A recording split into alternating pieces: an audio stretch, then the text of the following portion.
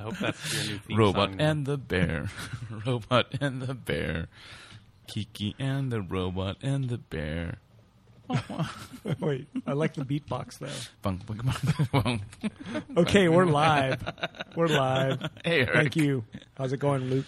I'm good. I'm good. We got a special kind of episode today. Yeah, special guest, episode number 23, Robot and the Bear podcast. Yep. With- With Sir Theo Ellsworth.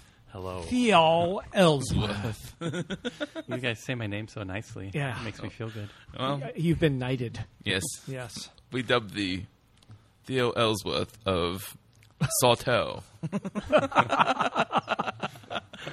Which unfortunately is blacked out right now. Yeah, power's out on Sawtell, so that block is done today.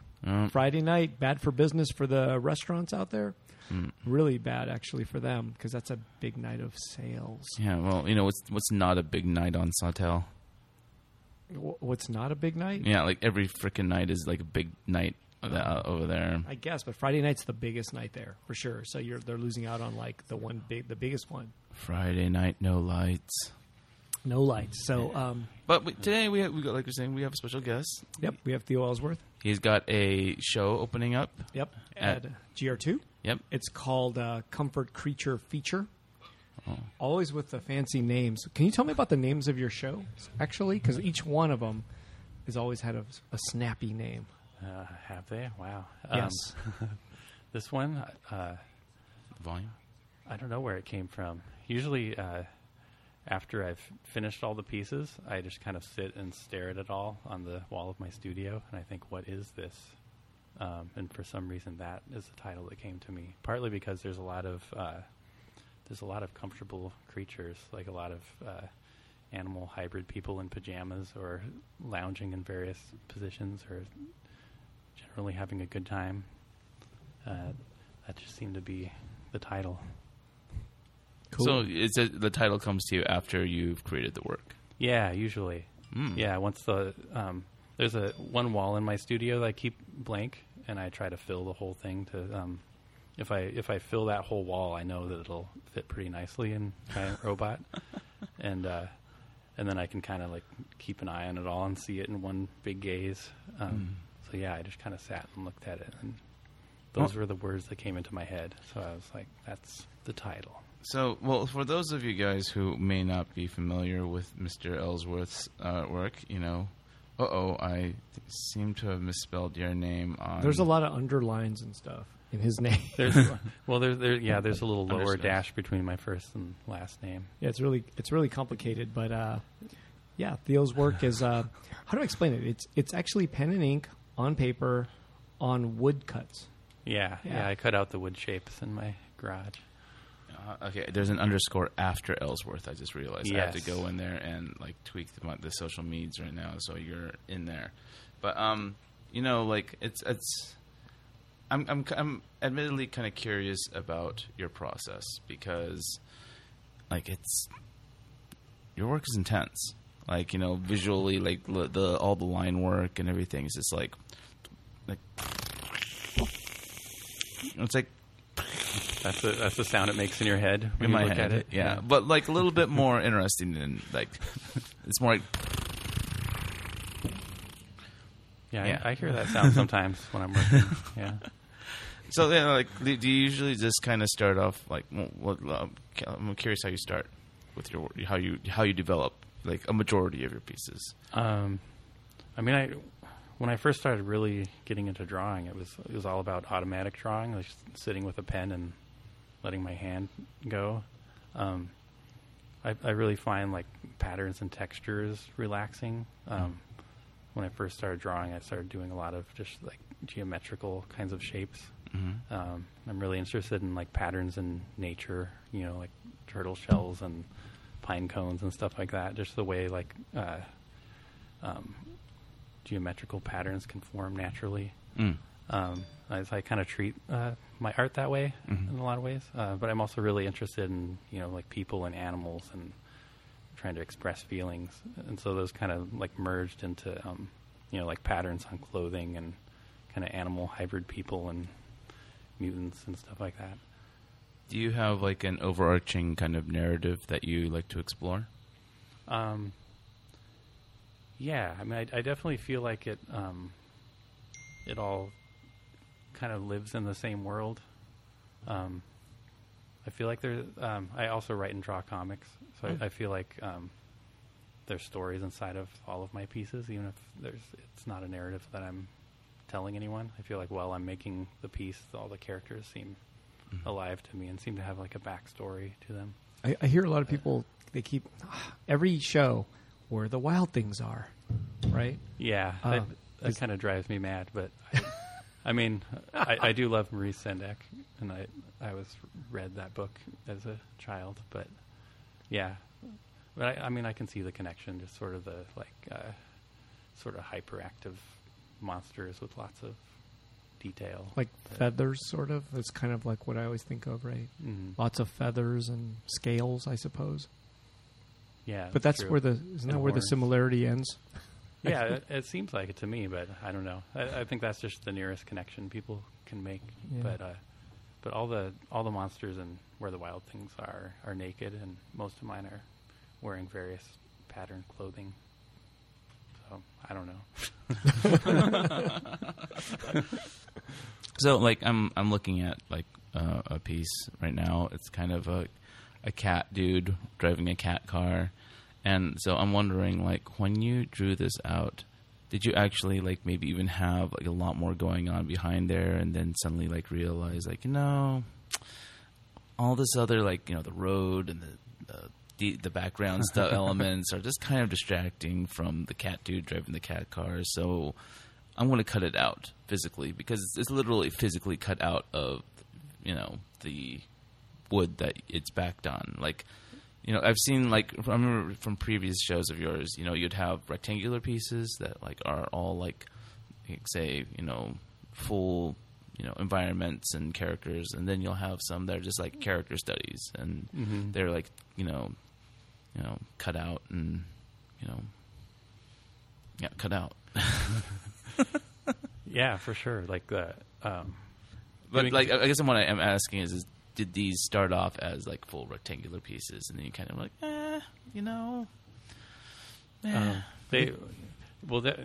definitely doing the cutouts sort of helps me kind of rein it in. If I have a big piece of paper, I can't help but just fill everything. Wow. But I started doing the cutouts initially because I'm a drawer and would always be drawing on paper, but then I'd have to frame stuff, and I got sick of framing things and glass and how hard it is to like ship that kind of stuff. So I kind of arrived at doing the wood cutouts because it allowed me to make a drawing into more of a solid object. And they're also easy to ship and I don't know, they're really fun to work with. Like I'll just get like a big piece of like hardwood plywood and cut and just like draw a bunch of shapes that feel like they'll be fun to work with. So maybe you even start with the shape before you... Yeah, I'll cut out the shapes, and sometimes I'll have a vague idea. Like I knew, that was for a cats and dogs themed show, that particular piece. So I knew it was going to be a cat driving some kind of vehicle, but I didn't really know what the details were going to be. So I'll cut out shapes that seem like they'll be fun to draw on, and then I just have stacks of them in my studio, and I'll just sit down and start drawing on them and see what comes out. So you cut out the shape, you then put paper on it. Yeah, I glue down Bristol board and press them under bricks. Yeah. And then I take an X-Acto and kind of shave it so it all fits perfectly. And then you draw almost improvising right onto it. Yeah. Yeah, because sometimes I'm like, that's a head, but then the head is actually not the head of a creature. It becomes like two different faces on one. It looks like it's going to be one person, and somehow you put like two people on one. Or two creatures on one. It's really odd. Yeah, I've gotten really into doing like these multi-dimensional characters, or like they're or like there'll be an opening with sort of like a portal, and then the bigger character is actually made up of all these other things going on. Yeah. Yeah. Somebody asks online question to Theo. Question to Theo. Theo. Theo. Wow, this is amazing. There is a question. So Jun Watanabe, who is bending the knee, asks, does the light bulb on the middle of one of the pictures, I don't know what that means, but one of the pictures represents the pine needle gland? Oh, the pine needle gland? That's what he wrote. Pineal? I think it's pineal. Oh, that could very well be. But is it supposed to? I mean, I don't... I like the pine needle gland. Sounds kind of cooler. I would like to activate that gland. Yeah. I don't. You know which drawing he's talking about? I definitely do a lot of like or geometric shapes, or sometimes light bulbs in like people's foreheads, and yeah, I mean, I don't always have a direct like specific symbology, as in like this means this, but it's usually just kind of a feeling, you know. But yeah, kind of the light bulb usually represents like you know, like mental activity, or like you know, like things connecting and functioning. I noticed in this show, and I think I mentioned it a few times today, that your details to me have gotten better. I guess I would say more. I don't know. Maybe like the spacing in between all the textures you do are like actually more clearer and maybe more defined than before. And I'm not sure if I'm just making that up, but it feels like it is from what I remember from the last show you did. It just seems like everything's got like, I don't know, more equal spacing. You know, does that make sense? Yeah. No, I mean, it felt like there was something different about this show, or I felt like all the pieces kind of flowed together really well, or it was really fluent while I was making it all. And I don't know what it was, but it felt good. By the way, the pineal gland is a small endocrine gland in the brain of most vertebrates. The pineal gland produces melatonin, a serotonin-derived hormone that modulates sleep. Nice. So I'll just say that yes, the light bulb represented the pineal gland, but I didn't know until your listener told me. Yeah, but I like the fact that you wrote pine needle gland. That's funny. Well, you know, spell check. That's true. That's true. It's a pain. It is a pain. Yeah. You know. Oh wait, he wrote dough. It's pineal himself. So I think he thought it was the pine needle gland the whole time. Well, you know, it does sound good. It does sound good. So, what? Tell me about your art background. I didn't. Well, I guess I'm self-taught. I didn't go to school or anything for it. Nice. I just ever since high school, I've just been an avid drawer. That's when it kind of like clicked in my head as like this thing that sort of helped me think, I guess. Like I feel like I was kind of had a hyperactive imagination, or just kind of this restlessness in my head, and just sitting and drawing sort of smooths everything out or something, or puts me in a state where I feel like I can think more clearly, or just kind of exist in my own terms. So I've just always been filling notebooks and drawing and trying to tell stories and make comics. And how often do you publish a comic? It's lately I've been doing like shorter pieces for anthologies, but I also make zines and have a few books that have been published. But after this show, I'm actually gearing up to work on a few longer comics. Are your comics exactly like the kind of artwork you produce for this show? Yeah, pretty much. Yeah. I think I've picked up a zine of yours before. At but Giant Robot. The comics, gosh, I don't have any. They're hardcover, big, big format. But yeah, no, the drawings totally are. They look like the Theo art. I don't know. Are they? They're a bit simpler than the current art pieces, I would say. Yeah, could be. But those are also older, so I don't know. Yeah, it's pretty amazing. And you live in Montana. I do. How long have you been out there for? Well, I grew up there, but I moved back there with my wife and kids like 6 years ago now. So I've been back there for 6 years. But I have noticed you've kind of like melded into whatever art scene there is there. You know, like at first I was like, what are you doing there, man? And then I, you know, it's like maybe it's a beautiful place, but I'm like, what, how does art even work there? But then somehow I've noticed from seeing all your works that it seems like you're always busy doing stuff in Montana.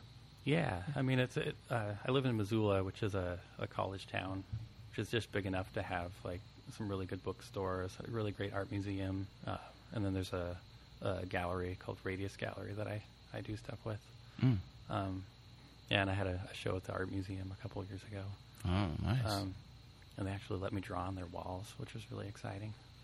But yeah, I feel like there's a lot of good things going on there. My studio's in this really great historic building downtown that's been art studios since the late 60s, I believe. Yeah, it's a good place.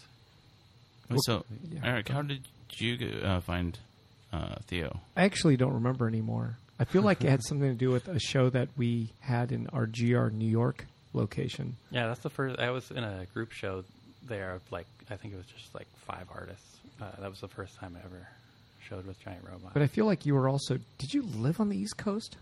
No. Oh, okay. See, I totally can't remember. For some reason, I felt like you were from the East Coast at some point, but you were in Portland at that time, right? Yeah. So have you ever lived down here in California? I was actually born in Los Angeles. Oh, okay. So I lived here for 6 years, but it was my first 6 years. Right. Yeah, I was born in Philadelphia, but I left Philadelphia after 3 months, so I know nothing of Philadelphia. Yeah. Well, can you tell us just a little more about I mean, what's art like in Montana? You know, like what kind of work are people making out there, and is there anything that's regional about it? I mean, there's some pretty amazing artists living in Missoula, and the gallery, Radius Gallery, is doing a lot of great community stuff, like getting a lot more, like getting money for people to do murals and getting just more art around town, which is really amazing. Yeah, I have, like 4 or 5 friends that we get together and have drawing nights and stuff like that. There's a few really great illustrators in town. But yeah, it's not quite as insanely active. Like when I lived in Portland, it was like I was suddenly surrounded by cartoonists and artists and people doing all this stuff. So it was I definitely missed that connection, but it's been a nice surprise to realize there's a lot going on in Missoula. Cool. But I would have never thought. I don't think I've ever met an artist from Montana at all. Right. Yeah. Well, I imagine that every most, if not all, communities have their own kind of art communities, but to find one where, that, you feel like you have like genuine colleagues, and I think, is always kind of great to hear, I think that there's a lot of, I think there's a lot of kind of crafty kind of stuff happening out there, but but people who maybe take their own art very seriously and are constantly trying to evolve it and grow it and, and surround themselves with, colleagues and like-minded people. I would imagine that I'm sure they're there, but they're also probably few and far between at the same time. But it's always good to hear that when other artists find people around that help them help them feel like they're part of a community. I guess I don't know. No, I'm sure.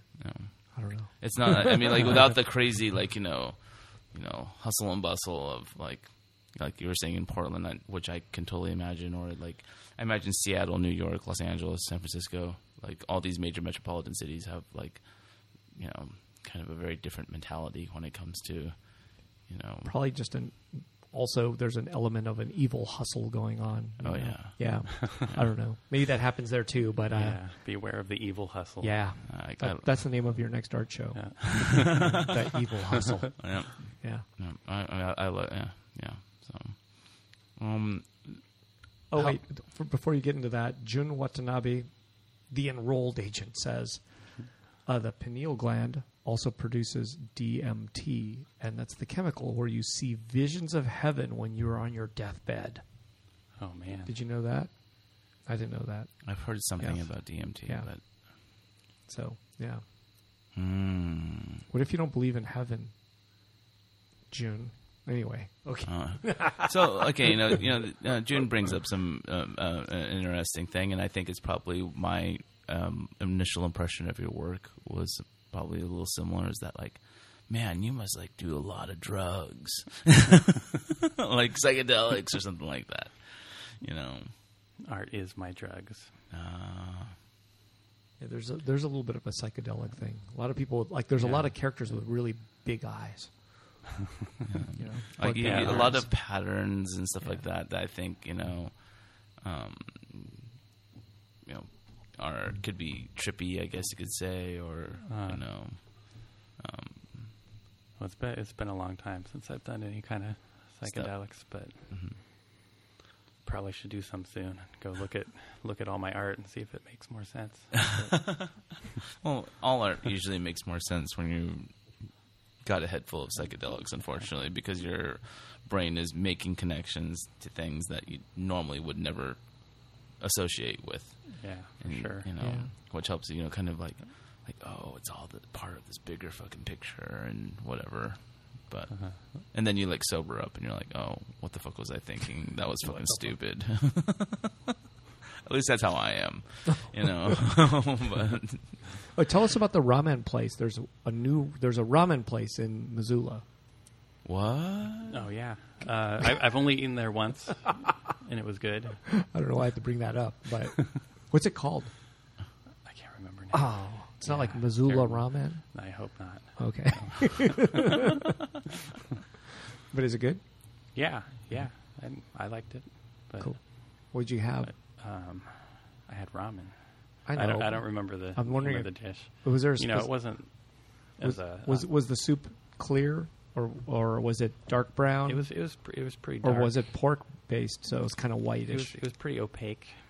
Really? Yeah. Okay. I'm just trying to guess what kind of ramen they make. Yeah. Is it Michi Ramen Bar? That could be it. We just looked you up. I just looked it up because I was curious. It is 4.5 stars on the Yelpster. Well, yeah. How many ratings? 49. Oh, wow. That looks pretty good. Yeah, that looks pretty good. Yeah, that was good. Yeah. It's a beautiful space too. They did cool. It's in this basement space downtown. It's really so you're saying there's Asian people in Montana? There are. There's like 42. Something. Yeah. I don't know. 3 are working there. Yeah, there's not enough, but there's some. Cool. Yeah. So tell us about the record label. I know you're still doing art for them, right? Yeah. As I say that, I'm hoping you don't say, "Hey, that ended." But yeah, tell us about that because as far as I know, there's a record label in Germany, right? London. Oh, London. Yeah. Okay. And you do every record cover for them. Mm-hmm. Like no matter what music, no matter what band, no matter what group, it's your art on the cover. Yeah, so meaning everything looks consistent. That's they're called Astral Industries. It's all ambient electronic music, mostly European, and some of it's like reissues of really obscure, like older stuff from like the 80s. And you'll recreate the artwork from the reissued stuff, or will they hold on to the original artwork if there was an original artwork before? I just completely reinvent it usually. Yeah. Nice. And some of it's stuff that was only like on cassette tape from back then. Like there's one group called the Chi Factory. The owner of the label, Ario, just discovered this cassette of their music in like a dollar bin in the back of some old record shop, and got obsessed with it and actually found them, and they hadn't recorded music since the early 80s, and when he found them, they got re-inspired and started re-recording music and stuff. Oh, that's cool. And I did all the art for their older music that they reissued, and then their new album of stuff. That's crazy. Amazing. What's the label called again? Astral Industries. Astral Industries. So how did they find you? I mean, they could have picked any artist. I'm wondering what. Yeah, I'm not exactly sure how he found me. I think I did an album cover for Flying Lotus. Yeah. Back in 2010. That was a big deal. Seems like a lot of people have walked in and they say, "Oh, this looks like Flying Lotus art." I've heard that like many times actually. Yeah, it was pretty amazing to get to do that. And Warp Records that released that is based out of London. Oh, okay. So I'm guessing that's how he found my art. But he just contacted me out of the blue and told me he was starting this record label, and asked me if I would be the house artist. Wow. And originally he had started another label called Space Cadets, and that was like 8 releases that I did for that. And then, wow. And then he kind of changed his focus and started Astral Industries, which was kind of more of a ambient kind of vibe. So how many album covers did you do? Like I've done, scrolling through, I think I see like 15 or something. I've done 16 covers now. When I get home from LA, I'm going to be drawing the 17th album. Wow. And there's no end in sight? Like they're just not like, hey, at 20 we're going to go with Cause. Or like whatever. I mean, is there no end in sight? I'm just pretty much going to keep at it for as long as it That's pretty goes. wild. I like that kind of like. Actually, speaking of Warp Records, like Warp Records used to work with this design group called the Designers Republic, and they did like a ton of their stuff, and which made me. I was a huge like IDM ambient music, like glitch electronics kind of guy in the 90s. And so you definitely pricked my ears when you mentioned Warp Records. Did you listen to any of that stuff like back in the day? Yeah, no, I think they're awesome, and it was a great job getting to do some work for them, and they sent me all these albums in the mail, which was really, really great to. What did Warp Records do? Because I believe they advertised in Giant Robot before. I remember it, but they did like stuff like Aphex Twin, released Aphex Twin Records and Autechre Records, and then some of like the trip hop kind of stuff like Nightmares on Wax, and then they started kind of like around the year 2000. I think they kind of started moving toward like indie rockish kind of stuff. Like I think that's what I remember. Yeah, they did like that one band that had 3 exclamation points. I can't remember. I forgot what they're called too. Yeah. I know what you're talking about though. Yeah. I remember. And that was when I kind of like moved to Los Angeles and lost touch with music, because it's kind of what happens when you move to LA. Yeah. And the funniest part was I also think that stuff like 4AD has a definite look and feel to every record. Well, maybe it changed a bit, but for a long time, it was all done by whatever his name was. Envelope 23. 23 Envelope. What's his name? I forgot his name. Oh my gosh. Yeah, he was one of my favorites. Vaughn Oliver. Vaughn Oliver. Yeah, I was a big fan. But I think there's nothing. At first, I was like, "That's really odd," but then I realized that what you're doing is it's been done, but maybe not with I don't know, maybe not a visual artist. Usually, it's graphic designers, I suppose. Yeah. Like Factory Records had that one guy, famous guy. Yeah, I forgot his name. I can't remember his name off the top of my head. One famous guy. Yeah, that famous guy. That one famous guy. And. Yeah, his design work was always like really like amazing too. So, I think that would you be up for that, Luke? If a record company said, "Hey, it's a small record label, but we want you to do every album cover." One. How many? 3 a year do you do? Maybe, or 2 or 3 a year? The pace has kind of picked up lately a little bit. So. But yeah, at first it was more like that, and lately he's been throwing albums at me a bit faster, and it's been like whoa, because they take a while. Because I draw, because they only release vinyl, so and I draw everything actual size, so I can really see what it looks like. So the one I'm doing when I get home is going to be like a gatefold kind of thing. Oh, so so it's I have to double do, the like, a size. big- Double the Yeah, size. And do you like have a photographer that you that in Montana or in your city that like photographs your work for you, or like are you like flatbedding it or? There's this a good coffee shop in town that I go to, and my friend who works there, I've kind of roped him into doing the production for them. So he actually the record label actually pays him to do the layout stuff.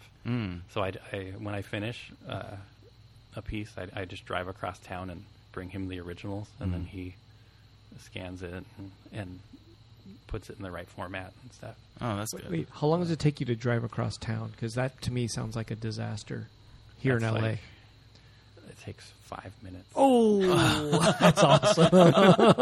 Yeah, drive across town is like, at the wrong time, it could be an hour and a half or 2 hours. Hour and a half, maybe, right? Here in LA. Yeah. That's going across town. Yeah, to me there, it's like, oh, I have to get all the way over there. Like, it's going to take 15 minutes out of my day. Oh, that's there and back and having a cup of coffee. Oh, how do you do it? Yeah. yeah. I literally just drove across town for this, and that was, I was happy because it was only like 40 minutes. I was like, Yeah, the distance you guys probably drive in a day, like if you were in Missoula, you'd be like up on top of a mountain. So somebody asks online, Made in China 9, my new favorite person. I don't know. That's a great name. But asks, do you have a favorite piece that speaks to you the most in your latest collection? Oh, man. It's hard to name a specific one, really. I was really happy with the, it's like the second piece hanging in the show. It's The title one? It's I'm like joking. it's a monster in this crazy bath with like a waterfall. Because that one was kind of a surprise, I guess. I didn't know what it was going to be, and it turned into this crazy monster bathhouse scene. Wow. I don't know. All right. Made in China 9, monster bathhouse scene. I'm fond of that one. Go get it. Go pick it up. Yeah, go pick it up. Yeah. Can you tell us about the little more about? I guess last year you got to participate in that documentary. You're wearing the sweatshirt right now. Oh yeah, The Big Sky Documentary Festival, which I've actually heard of because it's a reputable, real film festival. Like it's an important documentary film festival in America. And Theo drew a buffalo. Yeah, well, I drew a whole poster. That's something they just pulled from the Oh, okay. image to make into a sweatshirt. But that was one of their requests because the buffalo is kind of their symbol. So they asked if there could be a buffalo somewhere in the poster. So they just kind of wanted artists. Like, do they have a different artist every year type of thing? 'Cause Yeah. it's a big deal. Okay. Yeah, I know. I wish I could do it every year because it was a really fun job, and it was nice getting the all access pass to this really amazing. They should give that to you. documentary film They should give festival. that to you anyway. No, I guess not. Yeah. Well, maybe it might not hurt to ask. Yeah. No, if you ask, you probably get it. Just ask. But anyways, can you tell us about like any other illustration jobs you get? Because it seems like you're always drawing and doing stuff. Yeah, I do all kinds of crazy ones. The documentary film festival is definitely one of the funnest. Recently, I did kind of a really weird one for a friend of mine. He organizes it's like a conference about like higher learning. It's called it's called the Immersive Learning Research Network. Whoa, that sounds like a Michel Gondry, like something weird happening there. Yeah, I don't know. It's great. Like that's weird. that guy's like this crazy genius, and I don't even understand completely what they're doing. But it was this big conference that took place in London, and he asked me if I would do a series of illustrations based on like the different tracks that they were talking about at this conference. So I sort of treated it like I was making some kind of pamphlet for like this utopian future or something, and just drew all this weird layered like symbology and handed it off to him. And he was like, "Okay." That was a really interesting one. What was it called again? The Immersive Learning Research Network. Wow. Yeah. Sounds like a religion. It took place in London last month, and I can't even imagine what they even like got together and talked about. Wow. And all the names of like the different tracks were like really long and intense, and almost always had the word immersive in it somewhere. You know, like, yeah. Whoa, that's a weird one. So I did that. That's a good gig. It was fun. That's a good. I dig it. Sounds cool. Let me think. What? I mean, there's a lot I can ask, but I'm not really sure where to even to start. You know, I mean, well, okay. I want to go back to your process, like how you. I mean, obviously you ink everything. You start with the line, right? Yeah. How do you? What kind of tools are you using to do your coloring and stuff like that? This is cool. Go for it. Lately, I've mostly been using those like Copic brush tip markers that you can fill with ink. They're Right, like the empties, and then you like pour like pretty much like colored. Well, colored okay. ink. I know what you're talking about. Yeah, because I know you could be able to buy the cartridges of the ink if you want to refill your. Yeah, well, it's like whole bottles of ink, and then you take the pen apart and fill it. Yeah. So, but before that, and I use a lot of like colored pencil too. Okay. Sometimes watercolor, but not too often. But yeah, mostly brush tip pens and colored pencil. But what about that black pen? Is it still the same? Oh, the Rapidograph. Oh, he still uses the Rapidograph. Yeah, I know. That's what I use for all my line work. That's wild. Yeah. I don't know if a lot of people even know what a Rapidograph pen is anymore. Yeah, it's a technical pen that you fill with India ink. Yeah, basically it's like a Micron that you would refill, I guess, right? But it's got a metal nib, I guess you would say. And what are you using, like a 0.5 or I don't even remember now what the number is. So my pen is so old, it's like worn, like there's no writing on it anymore, and it's all cracked. They barely make those anymore, is my guess, right? Yeah, when I break a nib, it's horrible because you have to really hunt it down. So long ago, before all these instant great pens that you can buy for their disposable, the Rapidograph was the thing to get, right? Yeah, I actually used to own a Rapidograph pen, I think. Did I give you a set? You gave me some old ones that totally saved me because I broke a tip later, and I was like, Eric gave me that one. Yeah, because I actually I really like those pens a lot, but I wasn't drawing so often that they would get clogged, you know? They'd get clogged up and ruined, basically, so it was better off that I gave them to you. But I've always, I really love those pens. They're just so cool to have, but I don't draw often, if at all. Yeah. Yeah. And then, did I give you the Stadler set, too? I think I had a Stadler set. No. I think I had one anyway, and it was they're blue. They're just like Rapidographs, but made by Stadler. And these are things that you find at yard sales, people. Yeah. I think I got mine at a yard sale, maybe, too. I love Rapidographs. Yeah. Usually when like another cartoonist hears that I use those, they usually groan. They're just like, oh. That bad? I think I don't know. A lot of people find them hard to use, or they get clogged easily and stuff. But I don't know. They've always felt really good to me. They don't clog for you? I just know how to deal with them, I guess. Oh, really? I mean, do you have to clean them and stuff like that? Every once in a while you have to take it apart and kind of wipe it down. But yeah, usually I just like hit the end of it really hard. Really? I was just get it going. So I was wondering if maybe that was like a climate issue or something. Like, the people here. I mean, everyone's groaning about them everywhere else, but then you seem to have an easier time with these pens that people can't stand. So I don't know if it's the climate there or something that's making it better for you. I'm not sure if it's like too warm here or something that just kind of fucks them up. Oh, I know exactly what you're talking about. I used to have to use these pens. Oh, too. you didn't know what they were? No, I didn't know. It's been so long since I used them. Like it's been about at least like 20 some years since I've used them. No, they're kind of expensive. I recall, like, I feel like the pens were at least $20 just for one, but you'd have to get a set and it'd be like $100 or something. Yeah. And they were just like they were the best at the time. Absolutely. And they had 80s, 90s maybe. Yeah, no, they were great, like technical kind of pens, but like, like nowadays you have microns and you could buy instant. And any instant pen is almost competitive with that. But I mean, I like the fact that I was using microns forever, like before I found the Rapidograph, and I filled this entire drawer with like dead pens. It was like my pen graveyard, and I was finally like, I just need to get a refillable one. And I've been using the same pen for like over 25 years, probably. Seriously? Yeah. Really? I mean, I've had to replace the tip every once in a while, but it's the same pen. Wow. Yeah. You're hardcore. That's great. That is like, I mean, that's very impressive. I love hearing that. I mean, like the. Is that something you're kind of concerned about, like carbon footprints and blah blah blah, and like waste and stuff like that? I mean, I try not to be. Yeah.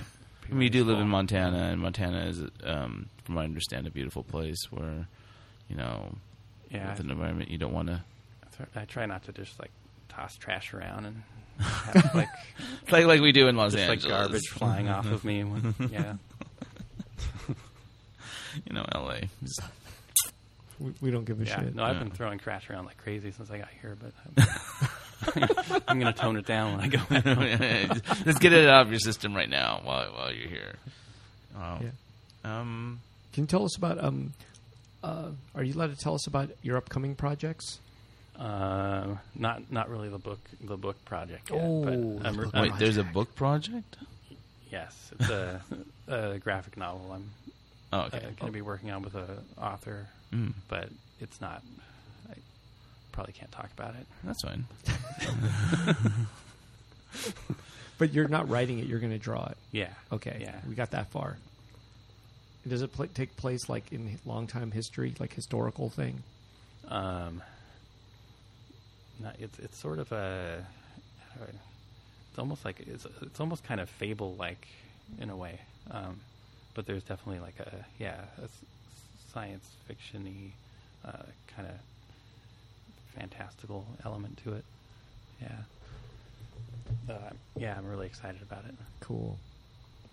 I think your work definitely lends itself, easily to like that kind of fantastical, more science fiction-y, or because you do have a lot of elements that are like, say, like aliens or UFOs and anthropomorphized characters and stuff like that. Yeah, definitely. I feel like I've gotten more and more away from drawing humans, but there's humans in this book, so I've got to get back to drawing humans again. So. Gotta go back to the past. Can't just be like, sorry, author, they're all animals now. That sounds like what is it, Robert Heinlein type of, I don't know. There's always like a lot of weird animals doing weird shit. Yeah. I'm definitely into weird animals doing weird shit. It's one of my things. Awesome. You and me both. Yeah, no, I've seen some of your weird animals. Yep. Yeah, they're just doing sad things, because I like the sad things. It's funny because when you take something cute and you make it do sad things, it's like, aw. Yeah. So wait, what can you tell us about?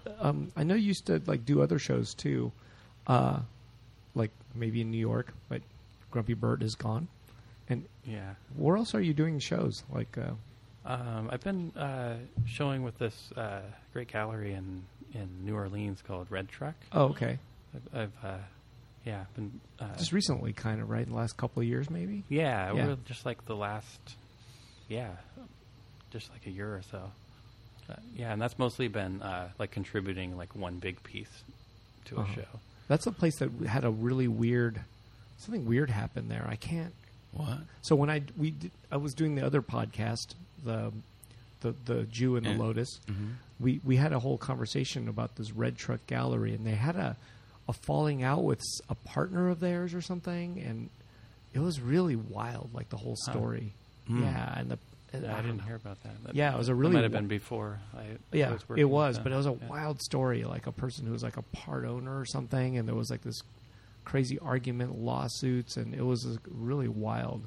Wow. And then I remember like there was always like the art shows there. There'd be a naked guy or something going to at every art show, you know. And Yeah. it was just a really strange scene, kind of like French very Quarter. carnival like. The French Quarter. Yeah. Is it in It's the in French the French Quarter. Oh yeah. wow.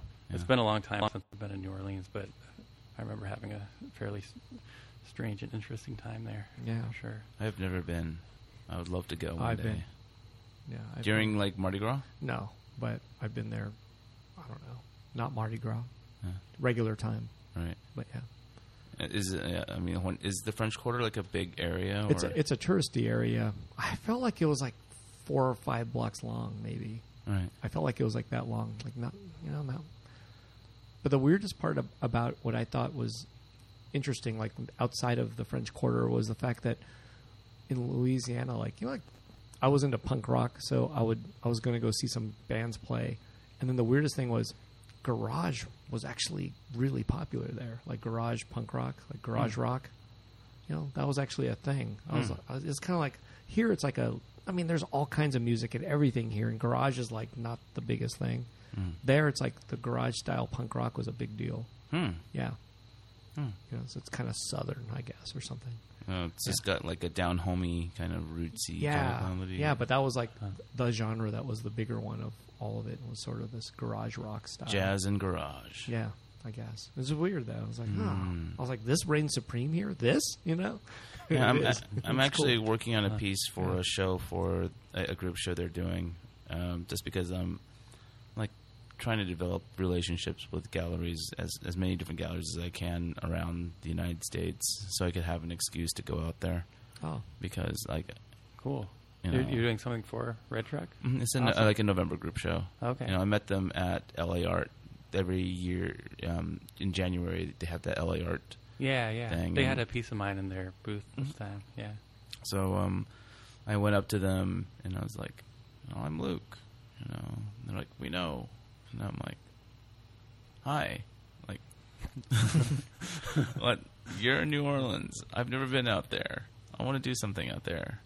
And they're like, all right. But I don't want to like do a big ass show because I have no idea who the fuck you are. And so let's put me in a group show. And they're like, all right. And I'm like, yay. November. Cool. That's awesome. So, have you been out to their gallery before? No, I haven't actually made it to the gallery. But they've been good to work with. Okay, good. Yeah. Good to know. I mean, they have a pretty solid roster of artists that they work with. So I was like, yeah, for sure. I'm like, this looks promising, And they had a big old booth, like a big old double booth, So you should be doing LA Art. I thought you said that thing was horrible and shitty and all this kind of stuff. Yes. So I should do it. Yeah. But like we need Get in on that. We need someone with credibility. But isn't that booth like $10,000 or $20,000? No, you could do which one? There's another area you could do called Shittytopia. Shittytopia. Yeah, I don't know about that, but okay. Or you should do is I'm you just should make kidding. you should time events to coincide with LA Art. So like when things like close out at night over there, boom, everyone comes out to Sawtell to wait in line for ramen and stop by Giant Robot. That sounds like a plan. Boom. It's in January? It is in January. Okay, good to know. So yeah, you got to just like time it up. Like, all right. Okay. There was a sound effect again. Yeah. That was a good one too. Yeah. Oh, thank you. It's very impulsive for me. Yeah. So what are you going to work on when you get back? Like what kind of projects do you have pressing going on now? Immediately I am working on that album cover. Oh, yeah, the gatefold one. And then also a friend of mine wrote a children's book, and I might be drawing the cover for that. Just the cover? Yeah, wow. Just the cover. So are there illustrations inside, or is it just text only? Well, it's kind of a weird, complicated thing. It sounds weird already. Initially, well, I've collaborated with him before, and we did a project called Mystery Mark, where I did a series of illustrations, and he wrote a story, like kind of intuited out of the illustrations. And then, that makes it easy. And then I added more illustrations to that. But then it became this experimental play with like all these big paper mache heads and this crazy set that we performed. That was 2 years ago? Yeah, it was a couple years ago. And there's this, and as part of that thing, it was a multimedia kind of thing where this animator did this short stop motion film that was also part of it. And he's turned that stop motion film into a book. So it's like the stills from the stop motion film is like this children's book. Oh, cool. And so he asked me if I would do the cover for that. Awesome. So what happened to the masks? I remember I seeing pictures of these like elaborate costumes. They look pretty rad, actually. Yeah, it was pretty amazing. Most of the set is in storage somewhere in an undisclosed location. But my friend Scott Morris was the art director on it, and he is this really amazing mask maker. And when he lived in Missoula, we used to get together once a week and just make stuff together. Cool. But he lives in North Carolina now, and when he moved, he took most of the masks and stuff with him. Yeah. Oh, damn it. What the hell? Yeah. Can you tell us a little bit about Secret Acres, the publisher of the comics? Secret Acres, right? That's what they're called. Yeah. They were the. No, it's because they're kind of like I'm going to guess a lot of people don't know who they are at all, right? Yeah, I mean they're a small press. Yeah. They were based out of New York City when they first started, and there were two of them. Now it's just Leon Avellino. Oh, it's just Leon? Yeah. Oh, yeah. Okay. I didn't know that. I thought he was like a helper or something. Yeah. No, I didn't know that. Yeah. No, he runs it now. Holy smokes. Yeah, and they've published a lot of really incredible. Are they still books. publishing? Yeah. Oh, okay. Yeah, they're coming out with a whole series of really amazing looking books right now. Oh, cool. So it's been cool to see. They kind of slowed down for a while, and now they're. Oh, okay. That's what I was kind of wondering what was going on. Are you doing more with them? I would like to. Yeah, lately all the kind of bigger comics projects I've been working on have all kind of been on hold. Because I haven't really been able to afford to just like dive into a book with no money involved. So I've been having to focus more on like illustration work and doing stuff for galleries, which I completely love. But I'm hoping to, with this next book project, I'll be able to get back into making comics because I really love having my art tell stories. Dude, it just kind of came to me. Capacity. That's the one, right? Yeah. That was my first published book. That one's kind of like a hit, I would say. I don't know if that's a right way to put it, a hit, but it seems like that's one that a lot of people know your work, from that actual book. Yeah. Is that still in print? It is. Yeah. Okay. So I'm looking at the latest works that for this upcoming show. And it's like you're spying on me from your phone. I am, because I wasn't there when you guys hung the show. This is the best I can do. Oh, the power was out anyway at the end. It would have been really hot, and I wouldn't have I've been to Giant Robot when there's no power. It sucks. Yeah, it's real dark. Oh, it gets hot really quick. Yeah, it's weird. Oh, it gets really hot. But have you thought about having your stuff sculpted, for you, because. You mean I like to make toys or resin figures or something like that, because I think that would be amazing. The details that are in your work, like say this guy or this thing right here would make an amazing vinyl figure, like a Sofubi. Oh, for sure. I'm talking about this guy over here. I don't know whether or not you guys can see it on the camera. It's this weird kind of dude wearing a fucking outfit, or wearing this fucking head, shoulder to knee kind of thing, with a bunch of little dudes running around it, and he's got boots and these funky textured pants, and just imagine all these little details actually sculpted into the vinyl. It'd be fucking intense. People would lose their shit over it. But how would you pick a character for that? Because you have so many. You know, like it Yeah, seems I like don't know. I don't even know what that process would be like. I guess they would kind of need like a 360 like view of it. You draw or do they just front, side, back. Yeah, then Top and maybe bottom. they kind of go with make a computer. You know, They would sculpt it in like CG in 3D these days. Yeah. You know, because it's especially since like I was just looking at like then changes can get made easily. But some I don't know. of It just these- seems like one of those things where you have there's 72 pieces in the show at GR. You probably have 72 characters, maybe even more, right? Characters. How do you pick one? Yeah, This one should be the sculpture. It's like I feel like you should.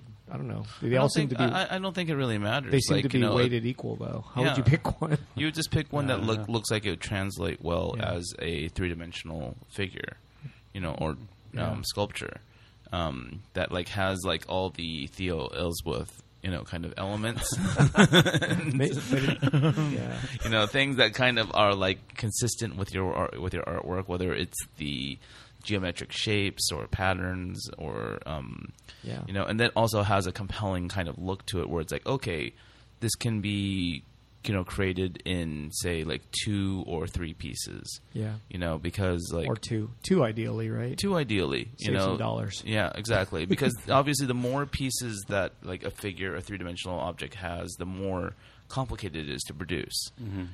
Like when you're casting or something like that. So like the piece that I was pointing at, this one where it's just kind of like this kind of like That's an easier outfit. one. Yeah, it's an easy one because like this would be one piece and the head would be another piece. Maybe the horns would be have to be sculpted in its own way, but like or be cast in its own thing. But like I would love. I think your work would translate really nicely into 3 dimensions. If I know anyone who, I know some people. I'll have to pimp you out if you're interested. Yeah, pimp me out.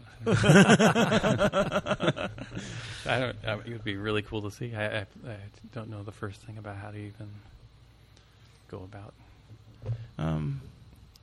Well, I guess it's just about. I mean, like, are there sculptors that you know of, are friends with in your area? No, not really. I guess the closest I've come to that is doing that play I mentioned with giant paper mache heads. So Yeah, I've done some paper mache. there's some great things going on here in my humble opinion.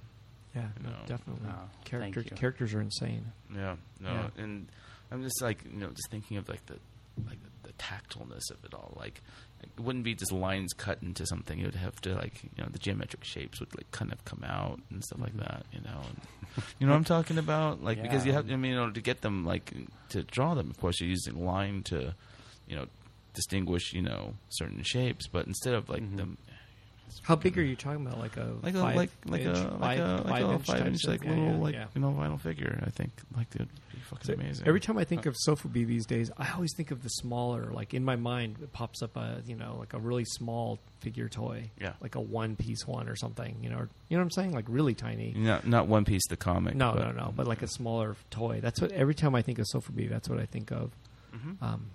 But Or I guess- 2 pieces or something Yeah, like that. but I never think of the larger anymore for some reason. It just feels like seems like everyone's scaled down to these small figure toys. Yeah, it's because what they're doing is they are putting a bunch of molds together on like one gigantic frame, Right. and then everyone they pour the vinyl into each of them and then dump it all at once, and they're able to produce a lot more different designs at one time. Oh, wow. So That's why. yeah, Oh, geez. Okay.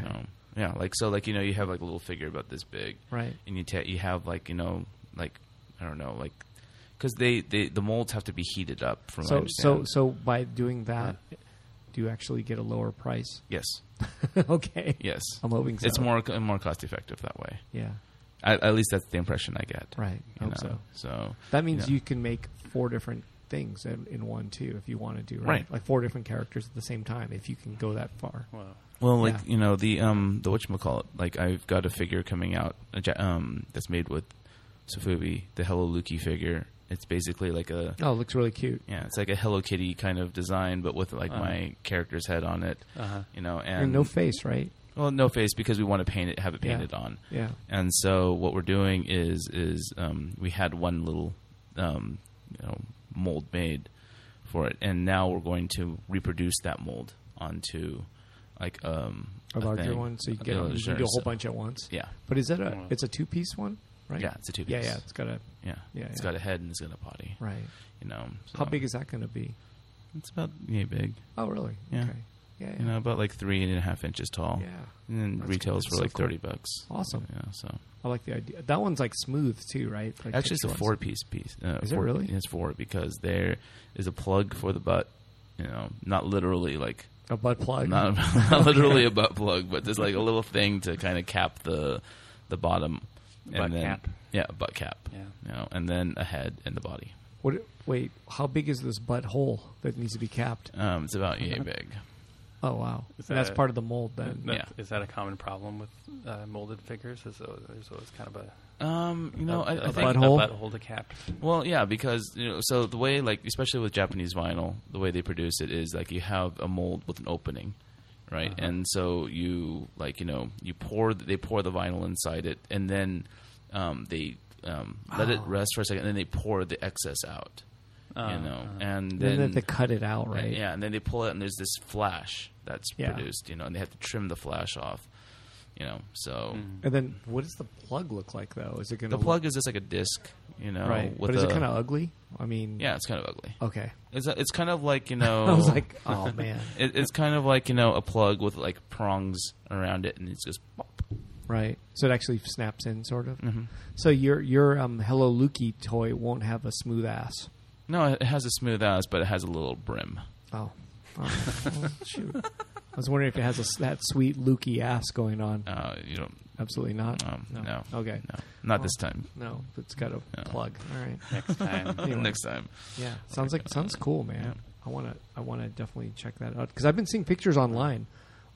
Maybe I don't know. Is it you posting them? Yeah, it was me reposting it. Like, there's a Right. guy named Lai YU, I think is. I can't. You know, I'm really bad. I'm really bad with names. I mean, I'm looking at it. Why lie you, Lai motherfucker? Lai LAI. Okay. You know, You and, just said why lie you? no. I said Lai YU. Oh, Yeah, I know his first name is Lai. His last name is Y. No, it's Lai Yui Y. Yeah, okay, that. Y.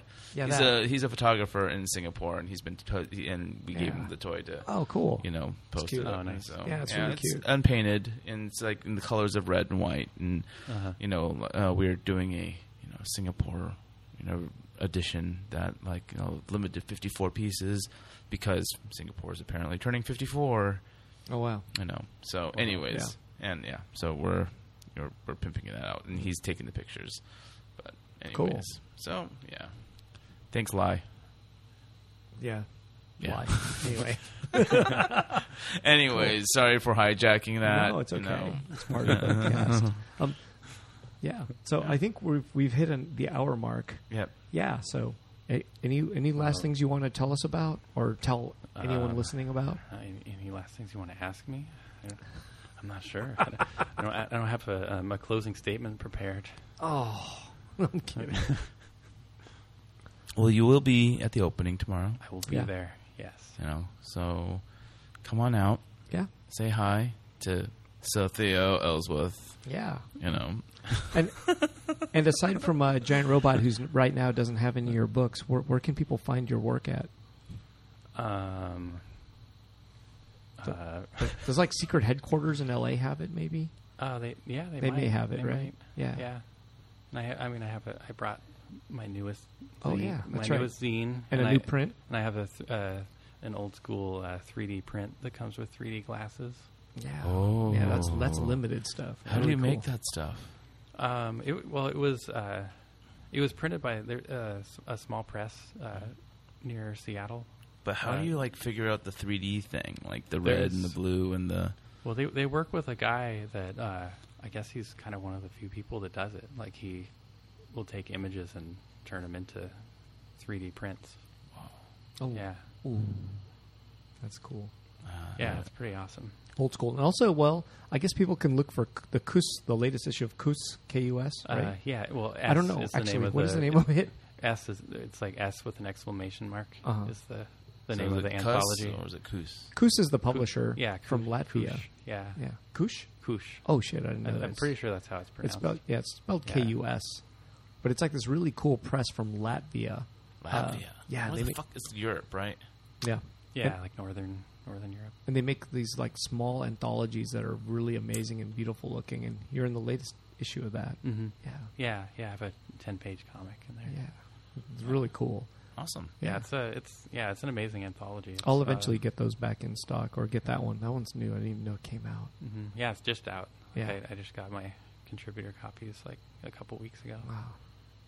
Excellent. Yeah. Looking forward to seeing everything tomorrow evening. Oh, thanks. And you guys should be too. Yeah. Get up in this, man. Anyways, thanks for talking with me. man. No, Nice thanks to be for. I'm looking forward to seeing your show, and thanks for coming on. And let's do this. Yeah. tomorrow night. Thank you. Creature comfort. What was it? Comfort creature feature. Come for the comfort creature feature. It's a tongue twister. Yeah. Cool. Thanks. Alrighty, guys.